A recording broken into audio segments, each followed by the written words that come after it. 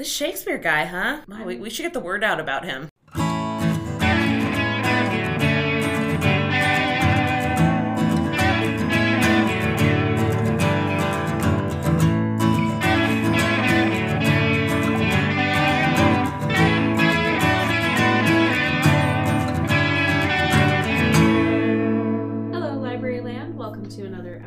Of The Book Isn't Necessarily Better, a podcast where we talk about books and their many, many adaptations across genres and mediums. I'm Michaela. And I'm Roxanne. We work for the Community Library Network, and we're excited to bring you our first Shakespeare episode. Today, we're talking one tragedy, one comedy. We'll do the comedy first to keep things light, and then, just end on a tragic note. Sounds good to me. Sounds good to me. Okay. We are talking about Shakespeare this month because it is April, which is National Poetry Month. If you caught our last episode, you'll know that National Poetry Month started in 1996, and it's basically just a way to recognize the art form and bring a little more awareness of it. So, one of the reasons we're talking about Shakespeare during National Poetry Month is that he famously writes not only just actual poems, very famously sonnets, and again, if you caught our last episode, he writes mostly in iambic pentameter, stressed and unstressed syllables in a pattern, and each line has 5 sets of those, so 10 syllables altogether. So does it sound like da-dut, da-dut, da-dut, da-dut? Yeah, like the beating of your heart, same rhythm. And he rarely, in his plays, strays from that. There are a couple times he uses other schemes, other patterns, but mostly it's iambic pentameter. He's very famous for it. The first one we'll talk about, again, it's a comedy. We're going to talk about Much Ado About Nothing, which is possibly my favorite Shakespeare play. Really? Yeah. I know that's probably not the one everyone would choose. I think it's just the one that I'm most familiar with, and so it's got kind of a special little place in my heart. See, I'm more of a Twelfth Night girl myself. Okay. More of an Amanda Bynes fan? Yes. I could do an entire podcast about her. I kind of figured. But yeah, but in general, I'm old enough that I lived before the time of the Amanda Bynes movie, She's the Man, which is a classic. But yes, I love Twelfth Night because we studied it in school. Okay, so the familiarity, I think, is important with Shakespeare. Yes, yeah, absolutely. But I have to say, the idea of farces annoy me. I don't like, which doesn't make any sense because I like Twelfth Night, which is the entire point. But in general, I don't like a farce. And a farce is usually mistaken identities and misunderstandings. So do you like Much Ado About Nothing? It's fine. I disagree. Okay. I mean, I don't dislike it. Generally, with my Shakespeare, I prefer other ones. Well, I'll give you a little bit of a rundown. Much Ado About Nothing. Hey, let's play a game called Change My Mind. Okay. Tell me why I should love this. Why you should love this. Well, this isn't why you should love this, but this is the background. I'm open to why I should appreciate this play more. Sure. This play was written in about 1598, 1599, right around there. It's a comedy, and a comedy of errors specifically. How would you define a comedy of errors? A comedy of errors is a mistake has been made intentionally or unintentionally that leads to hilarity and eventually turns out well for people involved. The movie that immediately springs to mind is like a Meet the Parents. Yeah. Comedy of errors. Like, what else could go wrong? Exactly. I think I sort of hate comedy of errors because they could usually be solved by better communication. And I think that's what bugs me. And 100% that's true. So I'll use a really mainstream reference. So like in Friends, the show Friends. I've seen Friends. A lot of the conflicts that they have could be solved by them simply talking to each other and not jumping to the worst conclusion. Yes. Okay. See, I like that because you know that as soon as someone figures out the wrong thing, that everything is going to work out fine.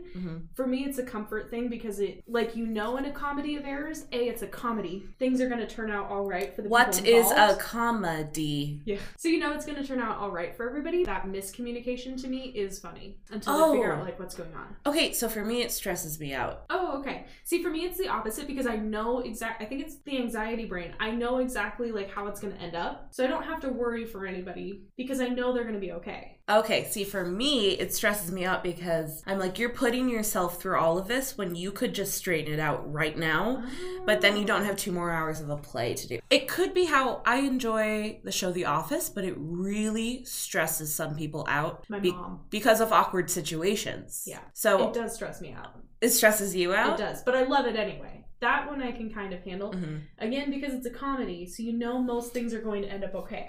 I think the key is that things need to be funny, or I can't handle them.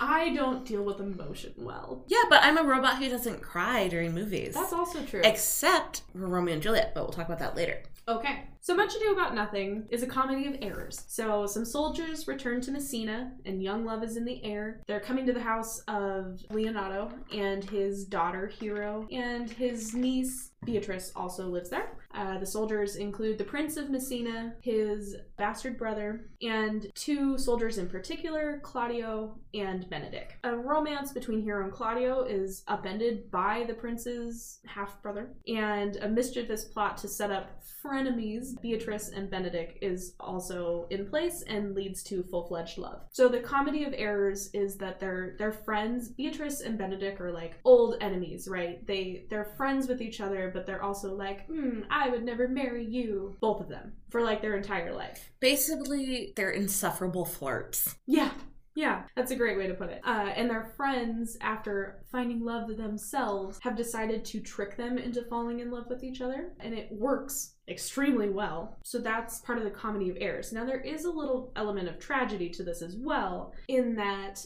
the bastard prince sets up Hero to be kind of a wanton and makes Claudio not want to marry her, despite the fact that she is very chaste and very modest. Basically, he sets it up to look like she was unfaithful to him, right? Right, which leads to a lot of crying in the streets. And why does he do that? Because he's a bastard. No, I'm not joking. This is a thing in Shakespeare. Like, oh, okay. This is a trope. This is a Shakespeare trope. Okay. So, and also just kind of a trope of the times that he lived in. So bastards were anyone, born out of wedlock. Illegitimate kids. Illegitimate kids were thought to have worse blood than your full-born children. And that was kind of thought to make them to act crazy or to be evil or to do just things that kind of go against their family and against societal norms. Wow, I didn't know about this. Yeah. That's interesting. Again, Mom, this is what an English degree does. Yeah. So bastards are actually, I'm not just saying it a whole That's bunch. Actually the term. It's actually the term that is used when you're analyzing Shakespeare and analyzing the characters. So the bastard brother does these actions because he's an illegitimate guy born under he can't help it. Yeah, he can't help it. He can't be anything other than a bad person. Anyway, he sets them up to be unhappy. Comedy of errors. Because hurt people. Exactly. All is going to end well because it's a comedy and not a tragedy, and you know that going into it. Beatrice tells Benedict he has to challenge Claudio because he's wounded her cousin's honor, which he does because he's in love with her now and he's admitting it. And then the whole thing is kind of solved. They get married. The other couple gets married. Everyone ends up happy. Isn't there they dance at the end, usually? Yes. Oh my gosh. In the Kenneth Branagh version of this movie, there's this whole, maze of hedges and, everyone's just dancing, through this huge maze of it's ridiculous. That's the opposite of the end of The Shining. Yeah, pretty much. I have not seen it because I'm afraid of horror movies, but I think... We're going to do the Shining episode with a different host. Yes. I think there's a maze and I think it ends badly. It does. It does. It's also one of my favorite Shakespeare's because it's very witty. There's a lot of fun banter and a lot of puns, which Roxanne absolutely hates. Nope, don't like the puns. Which might be another reason why she doesn't like this play as much as she should. Okay, Shakespeare puns. I mean, I can deal. Okay. Even the title of this one is a pun, so it's So it's Much Ado About Nothing, which in older English sounded like noting, which to us doesn't mean anything, but noting meant gossip or rumors. Oh. Yeah. So you're making a big fuss about nothing. I learned something today. Yeah. Oh, I love that. That's great. Yeah. So even the title is a pun. There are tons and tons and tons, and I mean tons. Every line in this play is an innuendo. Everything Beatrice and Benedict. Body humor and body, A-W. Yeah, body humor, but also body humor. Everything in this is an innuendo. The one I can think of off the top of my head is, she speaks poniards and every word stabs. I'll let you figure out what that means for yourself. There's lots of phallic imagery and lots of knives and lots of stabbing. And even their repartee is very invasive. I don't want to get super into this, but basically this entire play is one big sex joke. Like, I know. Nobody so we talk about you being an English major. As a history major, people were not better or more classy in the past. No, and anyone who thinks Shakespeare was a classy guy is dead wrong. In the spirit of full confession, several years ago, I was on the board of a local theater. Right. But just a local theater where we did, small productions. And I got it in my head one year that we needed to do an all-teen production of Much Ado About Nothing. And I loved it. It was some of the most fun I've ever had working on a show. Because it was so fun to watch teenagers figure out Shakespeare. Teens, let's parse out this line of Shakespeare and figure out why we're saying these weird things. But I think that as you go through it, because Shakespeare's weird, right? We don't use these idioms anymore. There's a lot of It's almost like Yoda talk. Yeah. The way that the sentences are composed. Yeah. It's very backwards. The syntax is weird. There's colloquialisms that we have no idea what they mean. So I think that in performing that and sort of getting a feel for those characters, you can kind of be like, I totally understand what this guy was talking about now. I think it rewires your brain a little bit. Studying Shakespeare. Yeah, it's fun.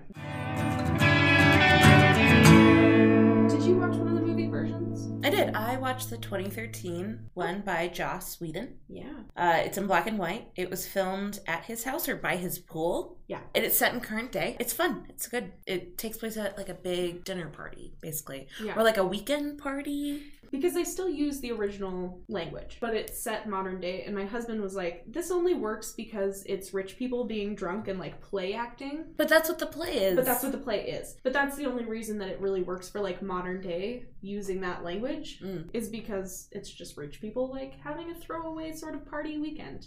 But I think the aesthetic of it is really beautiful. It is. It's gorgeous. And the black and white isn't, do you feel like it's pretentious? Maybe a little bit? Maybe a little bit pretentious. And sort of the cast of it also feels a little pretentious to me because it's all of Joss Whedon's friends who some of them are... Well, and apparently Joss Whedon, who's not having the best time right now, apparently did play favorites a lot. Yes. So it's his kind of in crowd of actors in this film. Some of them are actual famous and some of them are just kind of B-movie famous. Yeah, I don't think the casting was the best casting I've ever... It didn't blow me away. Yeah. Yeah. But I think that I think they understand the rhythm of Shakespeare really well. I think that is really important when you're doing Shakespeare. So as somebody who's more familiar with Shakespeare producing than I am, is it obvious to you when actors are just saying the words and they don't know what they're actually saying? Yeah. And how often does that happen? We'll talk about it in about 10 minutes, in fact. Okay. Okay. Yes. It's really obvious, especially when you don't understand the rhythm of what you're saying. That's almost more important than understanding the actual words. The wrong emphasis is on the wrong syllable. Yes. That's what you're saying. Yeah. Okay. Exactly. So I think that they have a really good understanding of the language. I think that they have a really good understanding of the underlying wit. I think they play off a lot of the innuendos in a way where they're wink, wink, this is innuendo. And it works. Whereas it could be very easy to say a Shakespeare line and not realize that you're making a bawdy joke. Yes, exactly. Okay, so you've seen the 2013 version. Have you seen the 1993 version? Who is in it? It's got big name cast. Okay. They might not have been big name at the time, but they're all hit the big time since then. It's got Kenneth Branagh, Emma Thompson, Denzel Washington, Keanu Reeves, Richard Bryant. Keanu Reeves? Yes. He's the best in it. Who is he? He's the bastard brother. Oh. And he's so good. How does he play evil? Well? Okay, he doesn't play well because he's Keanu Reeves. Oh. So does he play anything well? That's questionable. Whoa. However, he plays it in a way that it just thrills me. He's just fun. Also, Michael Keaton, Robert Sean Leonard, Imelda Staunton, and Kate Beckinsale. So there's... Dang. Right? It is a huge cast. I will just say really, really fast. It has the best scene of both of them. Both of those scenes where they're trying to tell Benedict and Beatrice that the other person likes them, but be secretive about it. That is so high school. It's so high school, but it's so funny in both movies. It gets played off really well, especially the one where they're trying to convince Benedict. So tell me a little bit more about that scene. So it's a scene where the staging is really important. The group, his friends are trying to convince him that Beatrice loves him. They're trying to pretend like they don't know he's there. And he's trying to pretend like he's not there. But like, they can all clearly see each other. Is it sort of ignore the man behind the curtain? Yes. Okay. It's exactly ignore the man behind the curtain. So the Joss Whedon one is great because they're standing by these open windows. There's a huge lawn with like nothing on it. And he's like trying to hide himself behind little tiny bushes.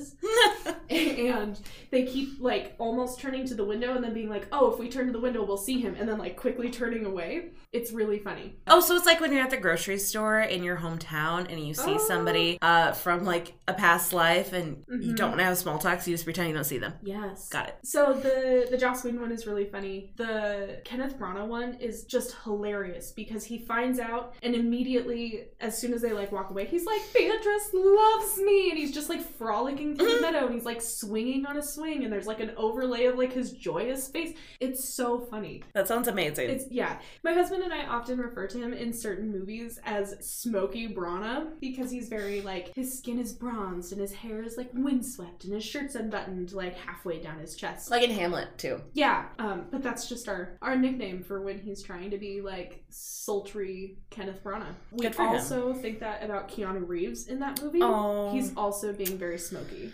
Oh, Keanu.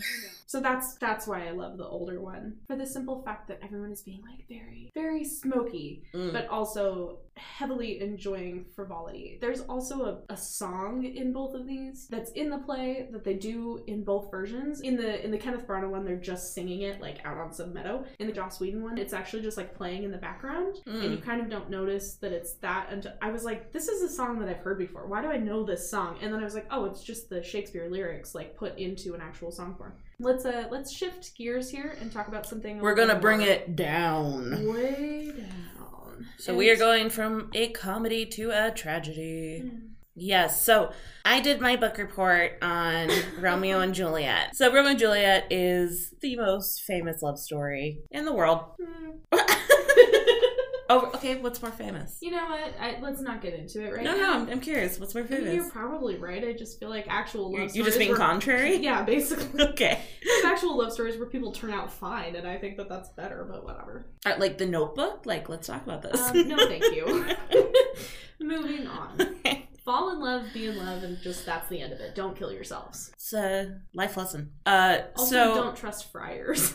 Romeo and Juliet is one of the most famous love stories ever. Thank you. Essentially, two warring factions and basically their kids fall in love. So Shakespeare did not invent this story, but he made it his own. So this is an ancient story. Actually, the Montagues and the Capulets were existing names. Shakespeare took his idea for this play directly, though, from an 1562 poem by a poet named Arthur Brooke called The Tragical History of Romeus and Juliet. Oh. So he would fail if he tried to turn that in high school. Yeah, for his plagiarism check would be like, nope. Yeah, no way. I'll give you a quick synopsis. Most people know the story. I'll give you a few details about it. I don't. What happens? Oh, well, the epitome of the star-crossed lover's tale, Romeo Montague and Juliet Capulet, are from enemy families in the city of Verona, Italy during the Renaissance. So that would have been like the 1400s, early 1500s. Juliet is only 13 years old. There's a lot of references to that she has not yet turned 14. I think she's like 2 weeks away from her birthday. Pretty close. They never say Romeo's age. It's implied that he's older. He's a little bit older. His maturity level, I'd say, is like that of a late teen,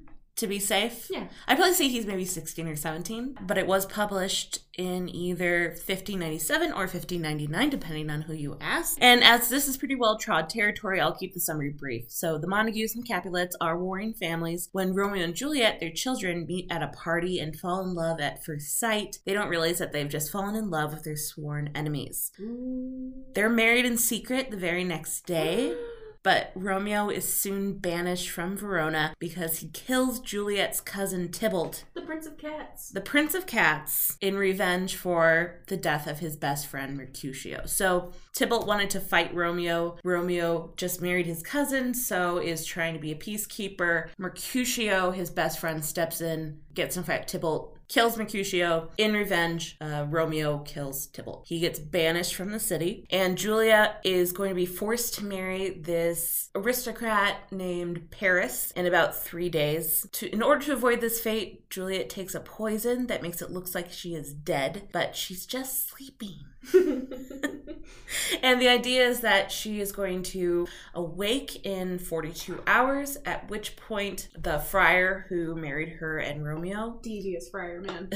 they're going to come and sort of rescue her so that she can run away with Romeo. And basically they're just going to kind of hide out until everything blows over, right? Yeah, and what is the friar's motivation for No, any he of does this? have a motivation. No, that's why I'm asking. Oh, okay.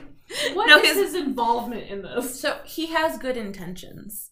He thinks that by joining together this couple that he can end the war between the Montagues and the Capulets.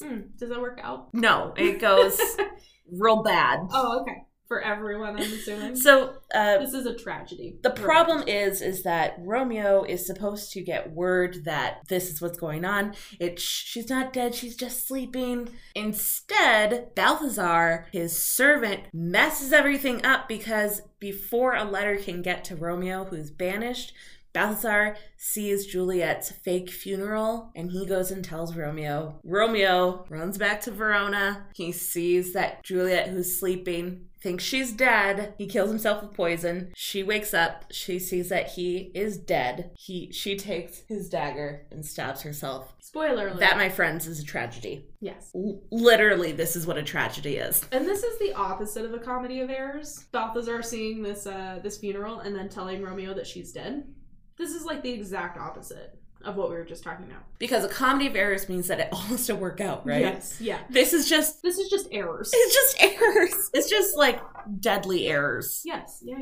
Yeah, so this is a tale as old as time. But like I said, it wasn't new in Shakespeare's day, and there's been adaptation after adaptation after it, because this play has everything. It's sort of like The Princess Bride. It has fighting. It is funny. It's very funny. There's love. At times. There's tragedy. There's drama. Like, I think the poetry in Romeo and Juliet is some of the most beautiful that he's ever written. For sure. For instance, when Romeo and Juliet first meet, they write a sonnet together.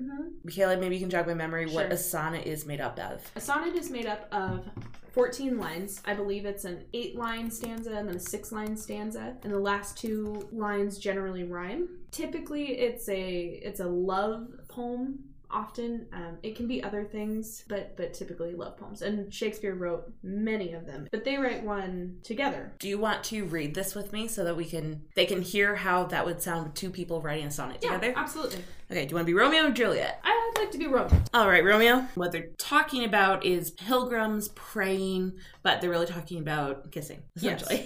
Yes. His lips are pilgrims, I believe. Yeah, if I'm remembering this right. So, all right, go ahead. If I profane with my unworthiest hand this holy shrine, the gentle sin is this. My lips, 2 blushing pilgrims, ready stand to smooth that rough touch with a tender kiss. Good pilgrim, you do wrong your hand too much, which mannerly devotion shows in this. For saints have hands that pilgrims' hands do touch, and palm to palm is holy palmer's kiss. Have not saints lips, and holy palmers too? I, pilgrim, lips that they must use in prayer. Oh then, dear saint, let lips do what hands do. They pray, grant thou, lest faith turn to despair. Saints do not move, though grant for prayer's sake. Then move not, while my prayer's effect I take. So we're going to be famous. But Absolutely. yeah, that followed exactly what you just said. So let's break it down a little bit. Break it down. So Romeo's got 4 lines at the beginning. Okay. And then followed by 4 lines from Juliet. That's that first stanza of 8 lines that go together. Okay. Anyhow, 2 quatrains that go together. Okay. The next ones are a little bit weird. He's got a line, she's got a line, he's got 2, she's got 1, he's got the last one. However, and does that follow the sonnet? Yeah. It's got 6 lines altogether, and the last 2 lines do rhyme. So it's a true sonnet. So saints do not move, though grant for prayer's sake, then move not while my prayer's effect I take. Right. And did the rest of it, were there other rhymes in the rest of it, or do sonnets really only rhyme at the end? The last two is usually a couplet, and then the other ones rhyme in different schemes. This one is an A, B, A, B, and then the two-line, the couplet that rhymes, it's got its own internal rhyme scheme. That Shakespeare guy was kind of smart. He was deviously smart, I'm going to tell you. Like, that takes a lot of work. Especially to have the syllables like they are. Mm-hmm. I can't even fathom the amount of work that takes. Did he invent any of this structure, or was this already in existence? Shakespeare is the greatest plagiarizer in all of existence, even though we think he's like the OG, which I think I've said already. Well, speak to that a little bit. I mean, I've heard rumors about Marlowe, so what people probably argue about this, but what do you think is true and what's... And you might not agree with this as a historian, but I kind of think it doesn't... The facts of the story don't matter as much now as the effect of the story. So saying that Shakespeare wrote all of these things, we attribute all of these things to Shakespeare, we put a lot on him, I'd say he's taken on kind of like a mythical form. Sure. And I'm okay with that, even if he didn't write some of the things he said he writes. There is some insinuation that he's stolen some things from Christopher Marlowe. There's also insinuations that kind of like some of those Renaissance painters, he had like apprentices and things so... Like ghostwriters today. Yeah, basically. But he took credit for it all, and he's not writing, like, anything new. These stories kind of all existed already. Right. He just wrote them in a really good way that endures. Mm-hmm. No, actually, as a historian, that doesn't particularly bother me. I see it more as, like, a movement. Like, if you're looking at the history of literature and plays, to me, it's like saying, like, the Victorian era, or the Romantic era, the Realist era, it's a Shakespearean era. Yeah, okay. Is how I would classify it. Let's go on to some of the adaptations that have been made of Romeo and Juliet. I'm going to focus on really new ones, and specifically movie versions. So some of the most popular ones were the 1936 version by George Cukor, who is one of my favorite old-timey directors. Okay. He did what were called women's films, so very, like, basically melodramas before we had TVs. Mm-hmm. Like, he probably would have directed like The O.C. Okay. That kind of like primetime drama show.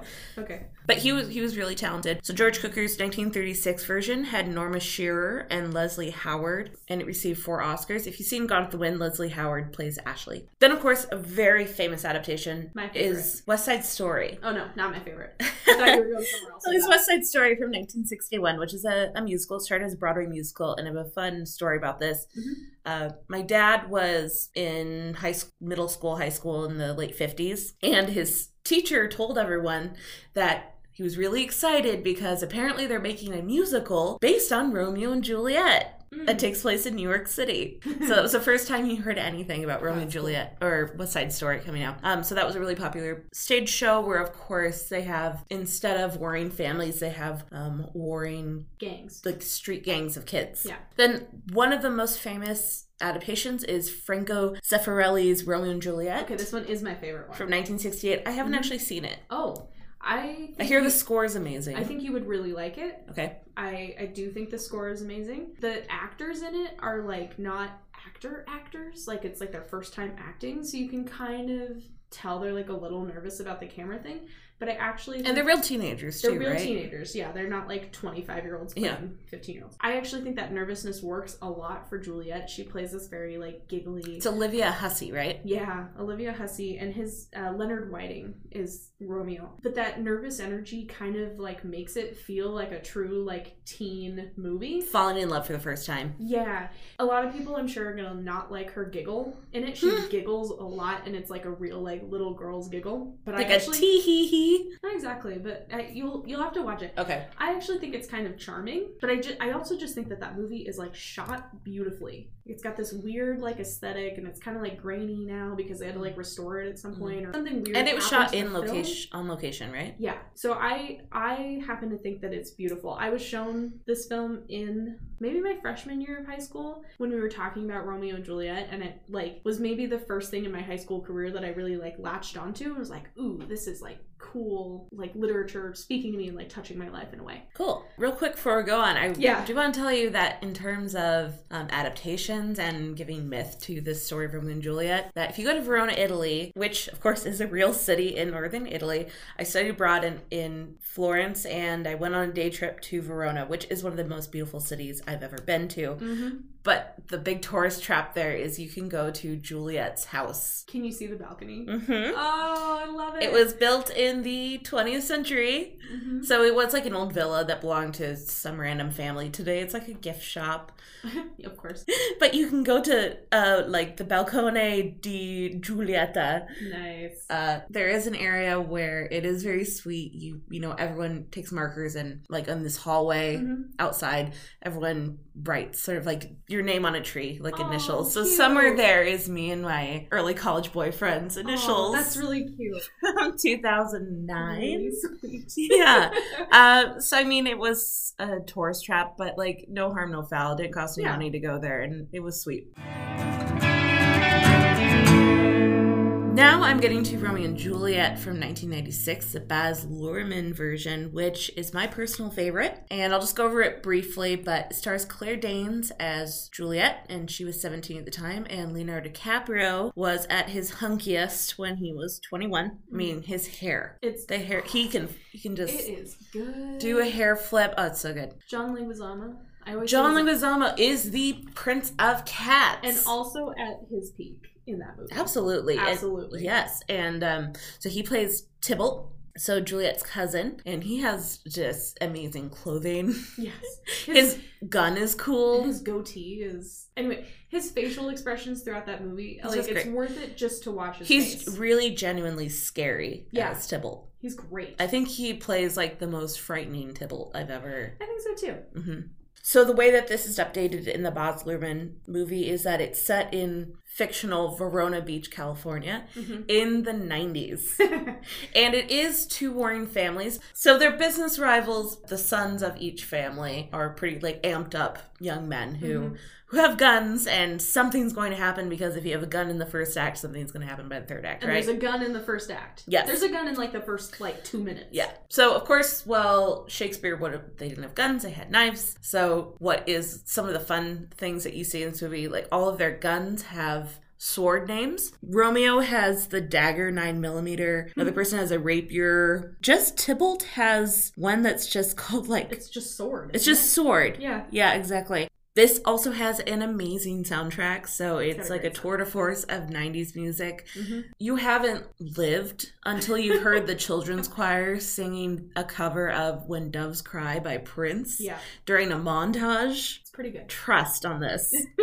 Some fun facts about it. Paul Rudd shows up in it again. The man who has clearly sold his soul to live forever. Yeah, because he looks exactly the same as 20-something years ago as he does today. Yes, so he plays Paris, which is, Juliet's intended fiance. He's very charming in it. He's very Paul Rudd. You know what I love? So in this, his last name is Paris, and his first name is Dave. His name is just Dave Paris. Yeah, I don't love that. It's very MTV-like, right? Yeah, well, actually, the movie starts with, normally you'd have somebody called the chorus giving you the intro to the play.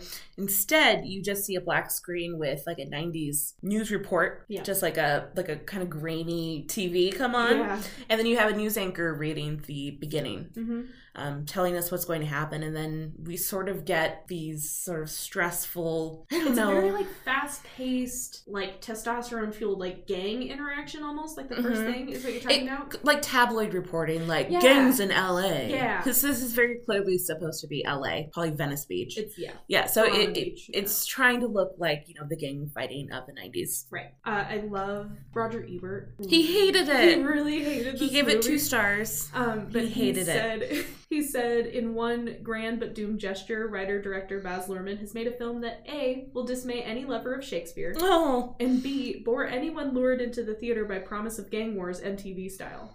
this production was a very bad idea. Oh, Which I love Roger Ebert, but I disagree. he's wrong in this instance. He's just wrong. Clearly. But this is a polarizing movie. It definitely is. People love or hate it, but I think it's aged really well. I do too. I rewatch it as often as I can, honestly. I watched it last week. I might go home and watch it again. Just Right. It's so good. It's really good. And I almost couldn't even tell you why it's really good. I just love... It has a lot of heart. It does. And it's just kind of different.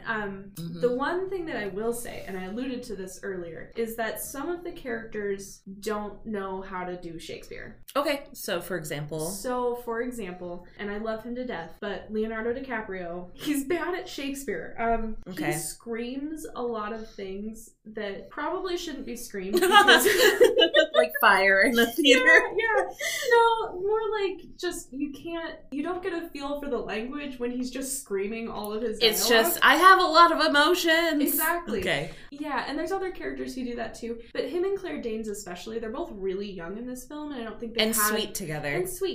And I don't think they've had a ton of training or a lot of... I don't think Baz Luhrmann cared a lot about like the authenticity of the like words. I think he cared a lot about like the spectacle of it, which is what I love in a Baz Luhrmann film. And he 100% succeeds at. Yeah. It's got a lot of really cool like the crucifixes and like the... Yeah, so like, very like 90s, 1990s Los Angeles culture. Mm-hmm. It's perfect. Yeah. It's a beautiful film. Just some of those people don't totally get Shakespeare. But it's okay, because I love the rest of it. Mm-hmm. I particularly love the actor who does Mercutio, his best friend. Me too. He looks wonderful at the costume party, because they meet at a costume party, which...